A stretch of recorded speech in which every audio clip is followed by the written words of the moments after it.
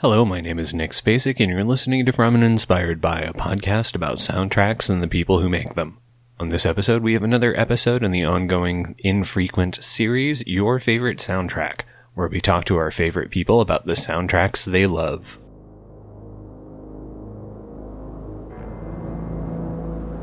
What would you do if you accidentally discovered the house next door was occupied by something not human? Something horrifying. Something unspeakably evil. No one believes you. Mom, I didn't have a nightmare. Not your mom. They did kill a girl over there. Not your girlfriend. Charlie, is this some sort of a trick to get me back? Not even the police. Look, I know it's crazy. I know that, but look, Lieutenant! It knows that you know. You'll do anything to protect yourself, but it will do anything to protect its secret.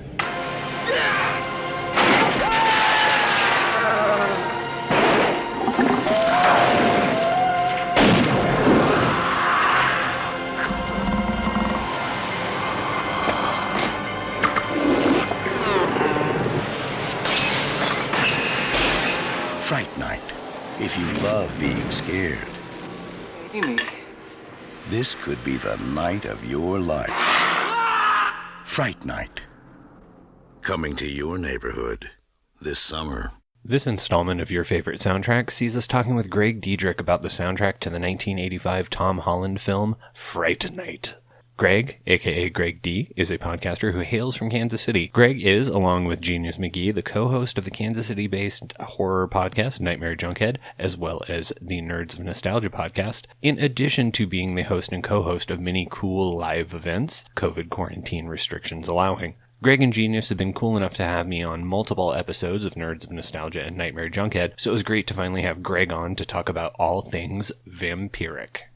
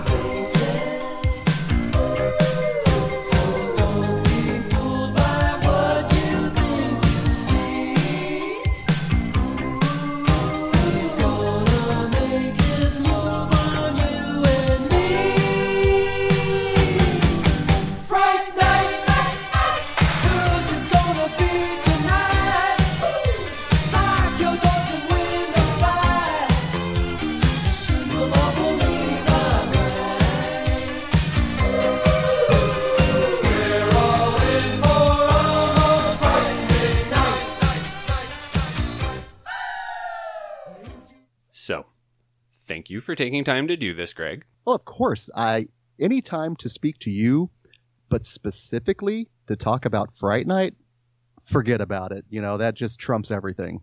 So, the first question I always ask during these Your Favorite Soundtrack episodes is, how did you first come to Fright Night? I really wish I could say I saw it during its original 1985 theatrical run. I was only, I would have been 9 at the time, so I missed out on that. This was one that came to me via VHS, the mom and pop home video store, and I was lucky enough, I grew up in Stanley, Kansas, which does not exist anymore. Overland Park wiped it off the face of the map. But when Stanley, Kansas was there, we had this old school mom and pop VHS store, and my cousin just so happened to work there. And because of that, I had access to movies that I had no business seeing at a very young age, much like I'm sure a lot of people in that day and age. But it was the cover art that spoke to me, but also freaked me out. Just that visage of that vampire, the gaping maw. And it was one of those times I remember specifically, it took me a few visits to finally work up the courage to watch the movie. But I rented it. And I think immediately fell in love with it. As a young kid, I just liked the crazy special effects. But now as an old man, I really appreciate the character direction, and the time and and Chris Sarandon, who's kidding, but also just the wonderful score and soundtrack. Now, that cover, like that VHS cover art, the poster art and everything, like it's one of those that is like iconic. It is up there like as one of like the, like it's perfect. Like it encapsulates the movie. It encapsulates like everything. Like you see that it's Fright Night. You see the fangs on the logo and you just know like you're in, like it is. Most specifically, it is one of the few films for which the cover art holds, like, the film holds up.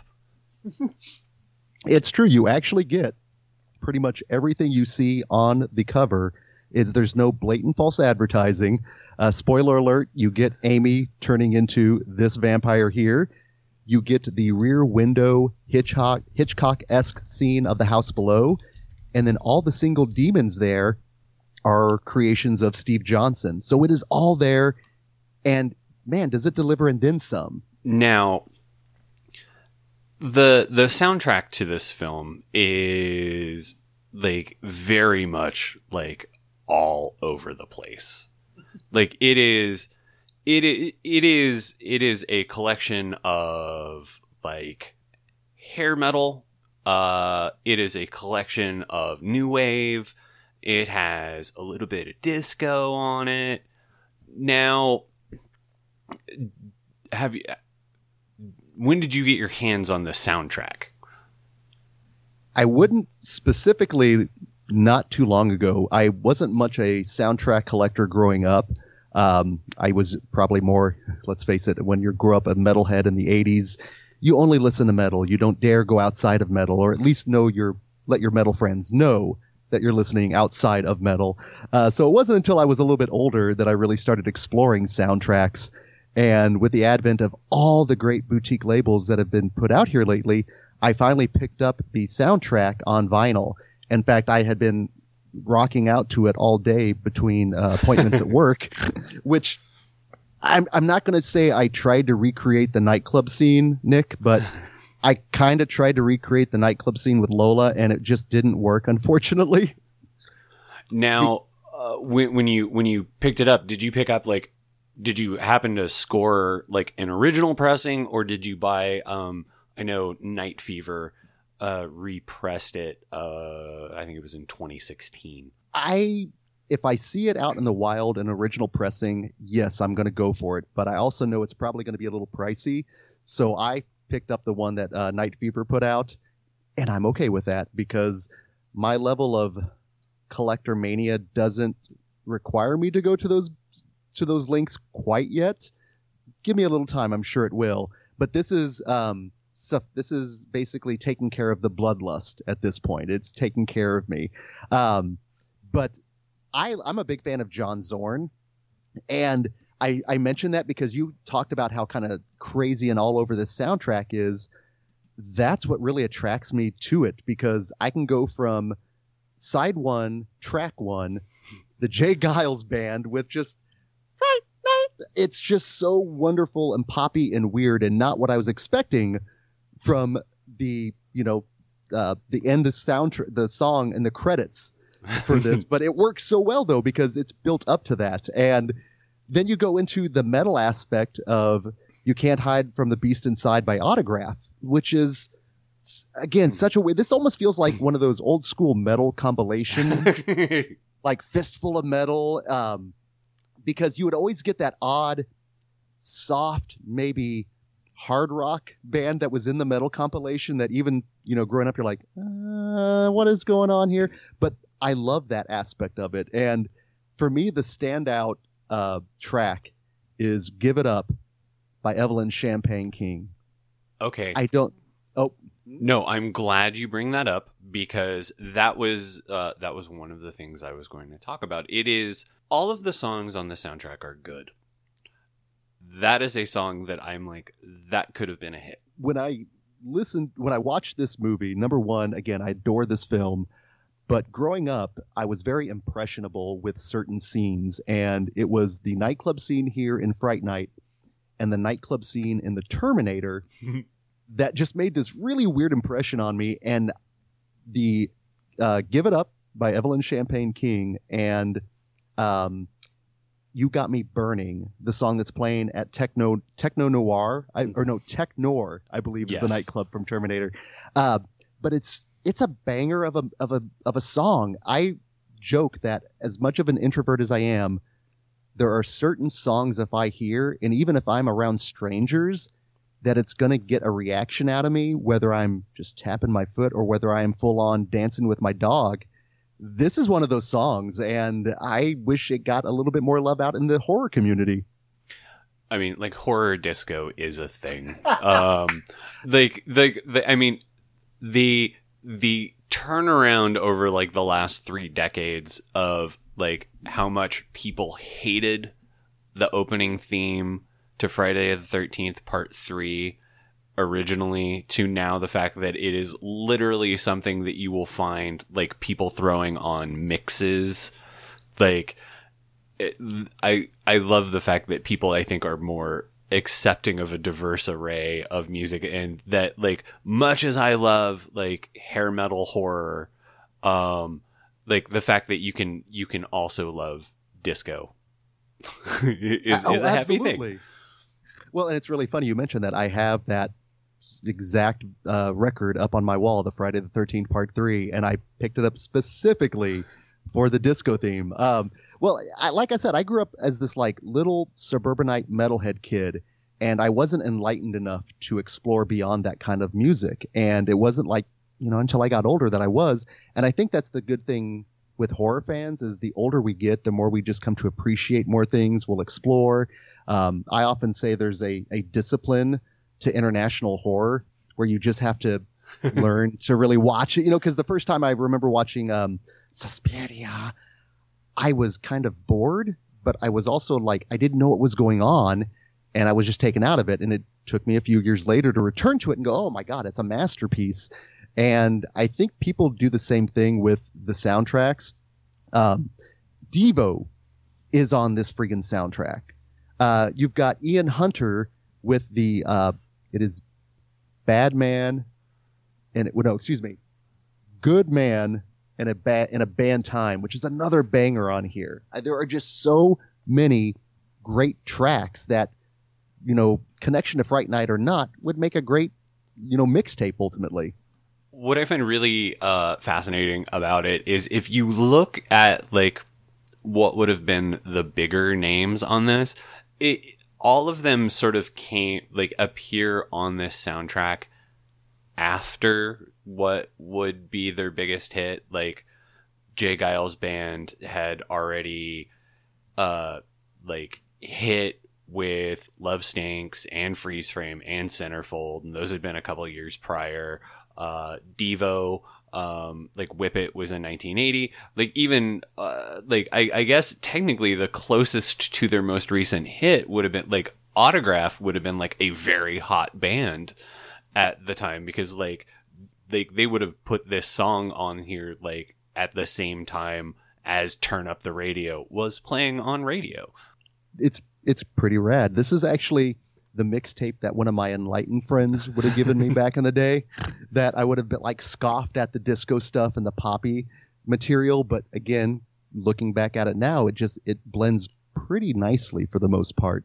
I talked a little bit about the soundtrack. Now, is it a cheat, or am I skipping ahead? Can we talk a little bit about the score? No, I was going to say because the last track is a score track that has vocals added, which is very sort of an interesting choice.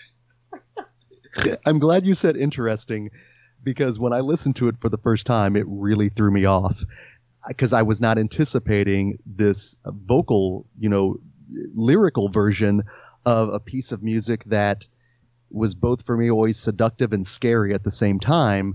But man, when you throw on the vocals, I'm like, oh, it is interesting, I guess. It's weird because the only other instance I can even think of, like, where you just get something that's presented, like, it's a score track presented in, like, a way that you're just like, this isn't what I wanted, is, like, on, what is it? It's Return of the Living Dead Part 2, and, like, you get you finally get the Trioxin theme, but it's this weird, messed up remix thing, and I was just like, I got it. Oh, damn that it. was always not that I would ever complain about anything, but the fact that that Trioxin March theme is not on the original Return of the Living Dead soundtrack.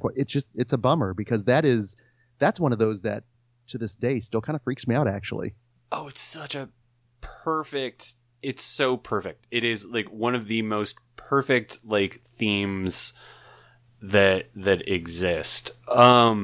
So yeah, like the weird thing about the score is that like a lot of movies from the 80s didn't really have scores released, like especially for like a small budget. I mean, this wasn't a low budget film by any stretch of the imagination, but like, I mean, it was, like a $7-8 million picture.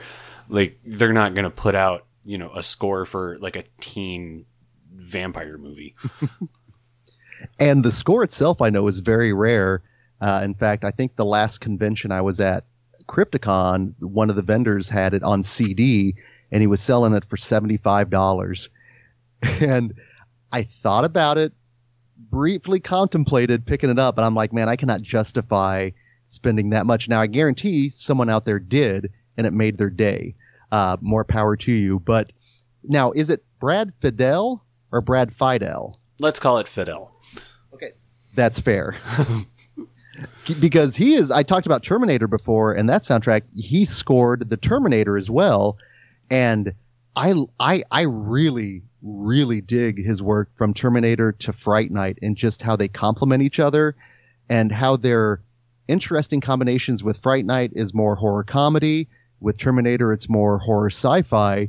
And he's kind of able to make them both work and complement each other. It just works so nicely. The thing about Brad Fidel is that like he has really not done anything in about the last 25 years. Like he just like kind of retired, and I don't know why. But like, I mean, he scored like so many like iconic movies, like especially like if you want to look in the 80s, like, I mean, he did Terminator, he did Fright Night, he did like, and he did Terminator 2. Now, the one that people are going to forget, and it makes a perfect connection to Fright Night. Do you realize that he did the score for Fraternity Vacation? Which is so weird. Which also... Beyond weird. And the fact that it's got Stephen Jeffries and Amanda Bearse from Fright Night in a little in a weird little boner jam, basically. Yes. With a one of the movies that like I think Tim Robbins probably doesn't want to talk about. Like they're like these like you think about Tim Robbins and it's like, man, like the movies I really, really like him in, like I'm sure he has no desire to ever discuss again. Like basically anything prior to The Player, maybe Bull Durham. Sorry.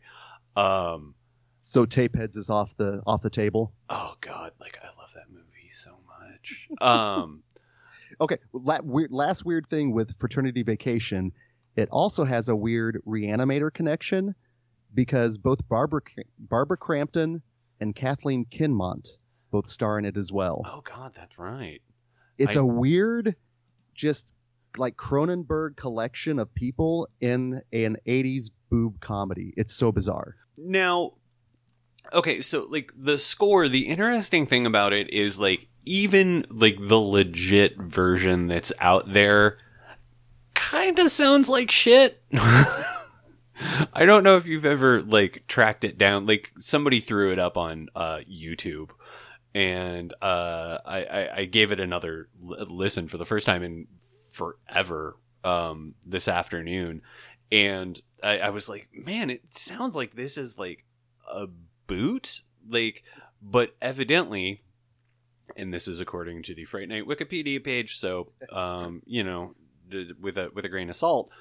But when Entrada released it, in 2011, I guess some of the master tapes had gone missing, so some of them were transferred from lower quality tapes, and you can tell. Like, I mean, it sounds like it is pulled from like they pulled it like from a VHS.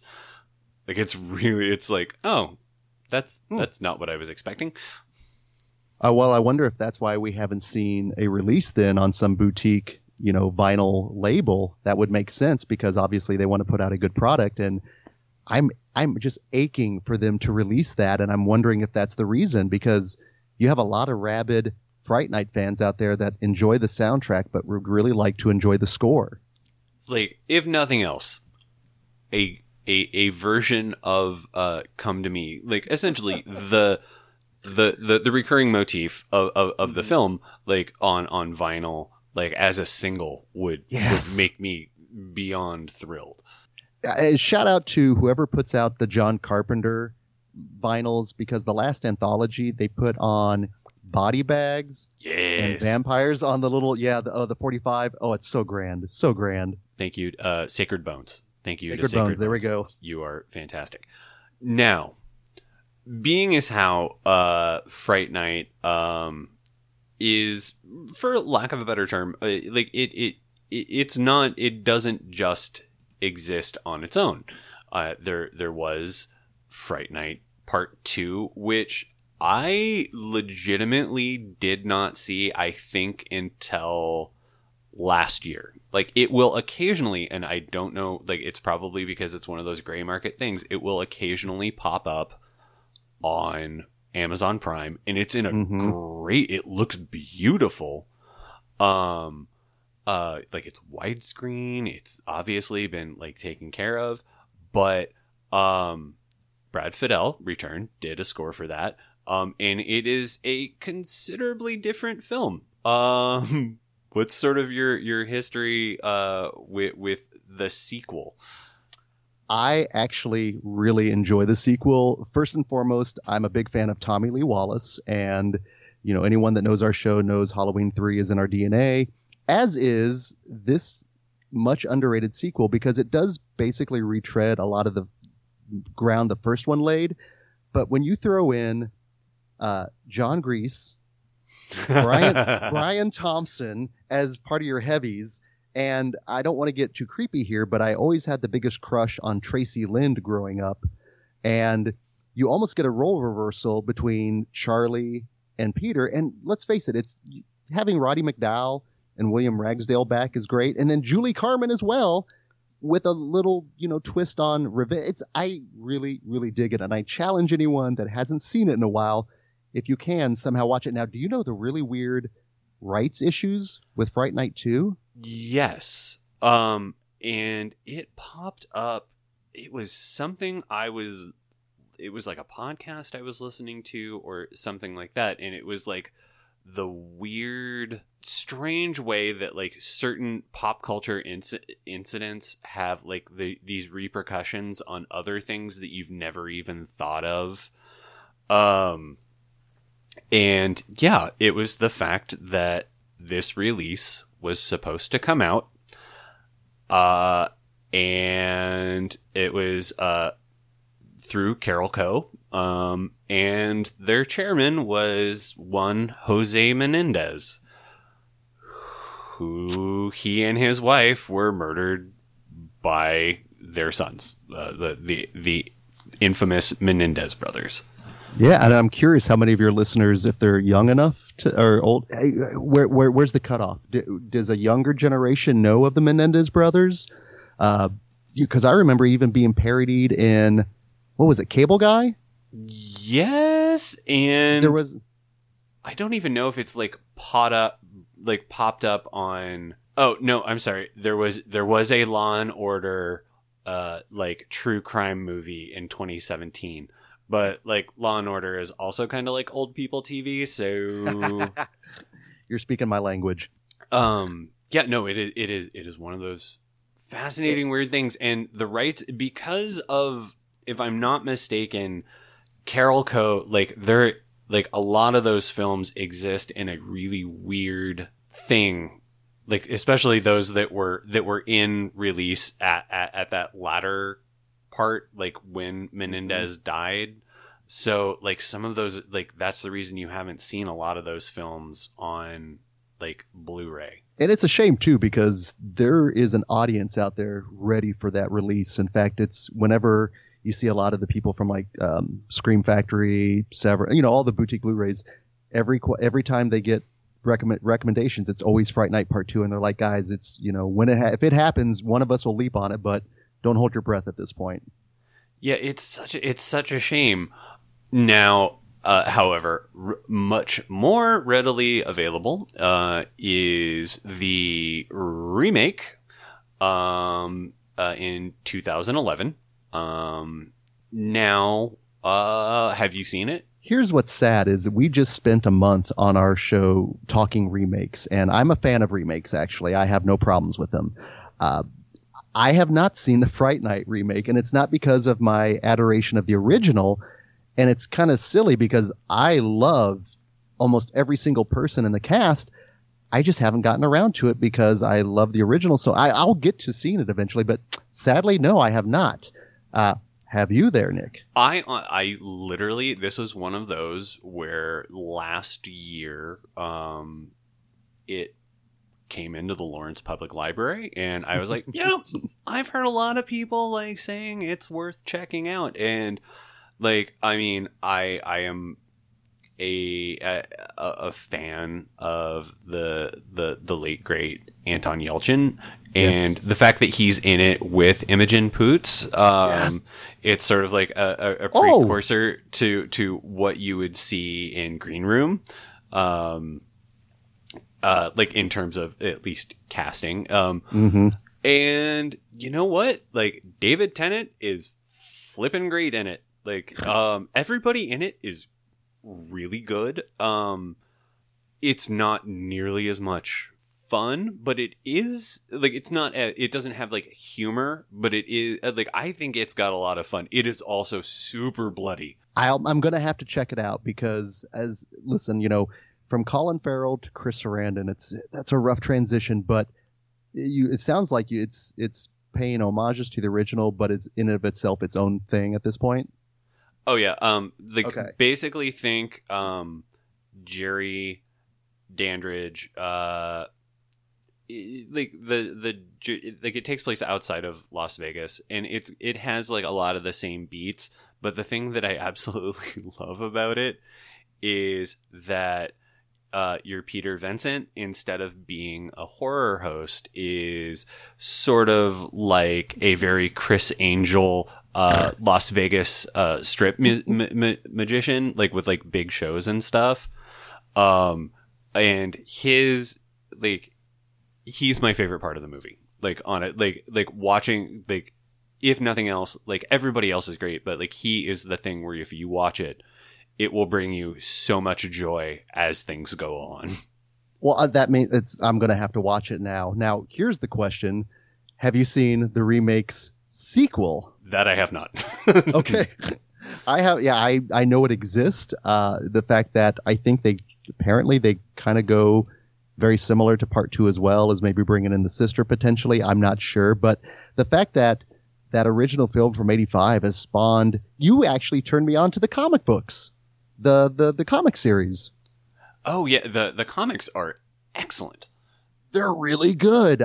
You actually you were on our show many moons ago talking Fright Night, and you mentioned, and we had a Comic-Con like 2 weeks after that, and I went and bought a boatload of them. And yeah, thank you for that, because they're phenomenal. Now, like if you have to pick a track, like the track to which you go back the most, like you did lean towards Evelyn Champagne King's Give It Up, but like, But before we get to this, I can't believe I almost forgot this, and this is why I should write better notes. Are you familiar with the music video for the J. Geils Band song? This is horrible. I love programming pre-shows and stuff like that, and are you kidding me? This exists and I haven't been able to.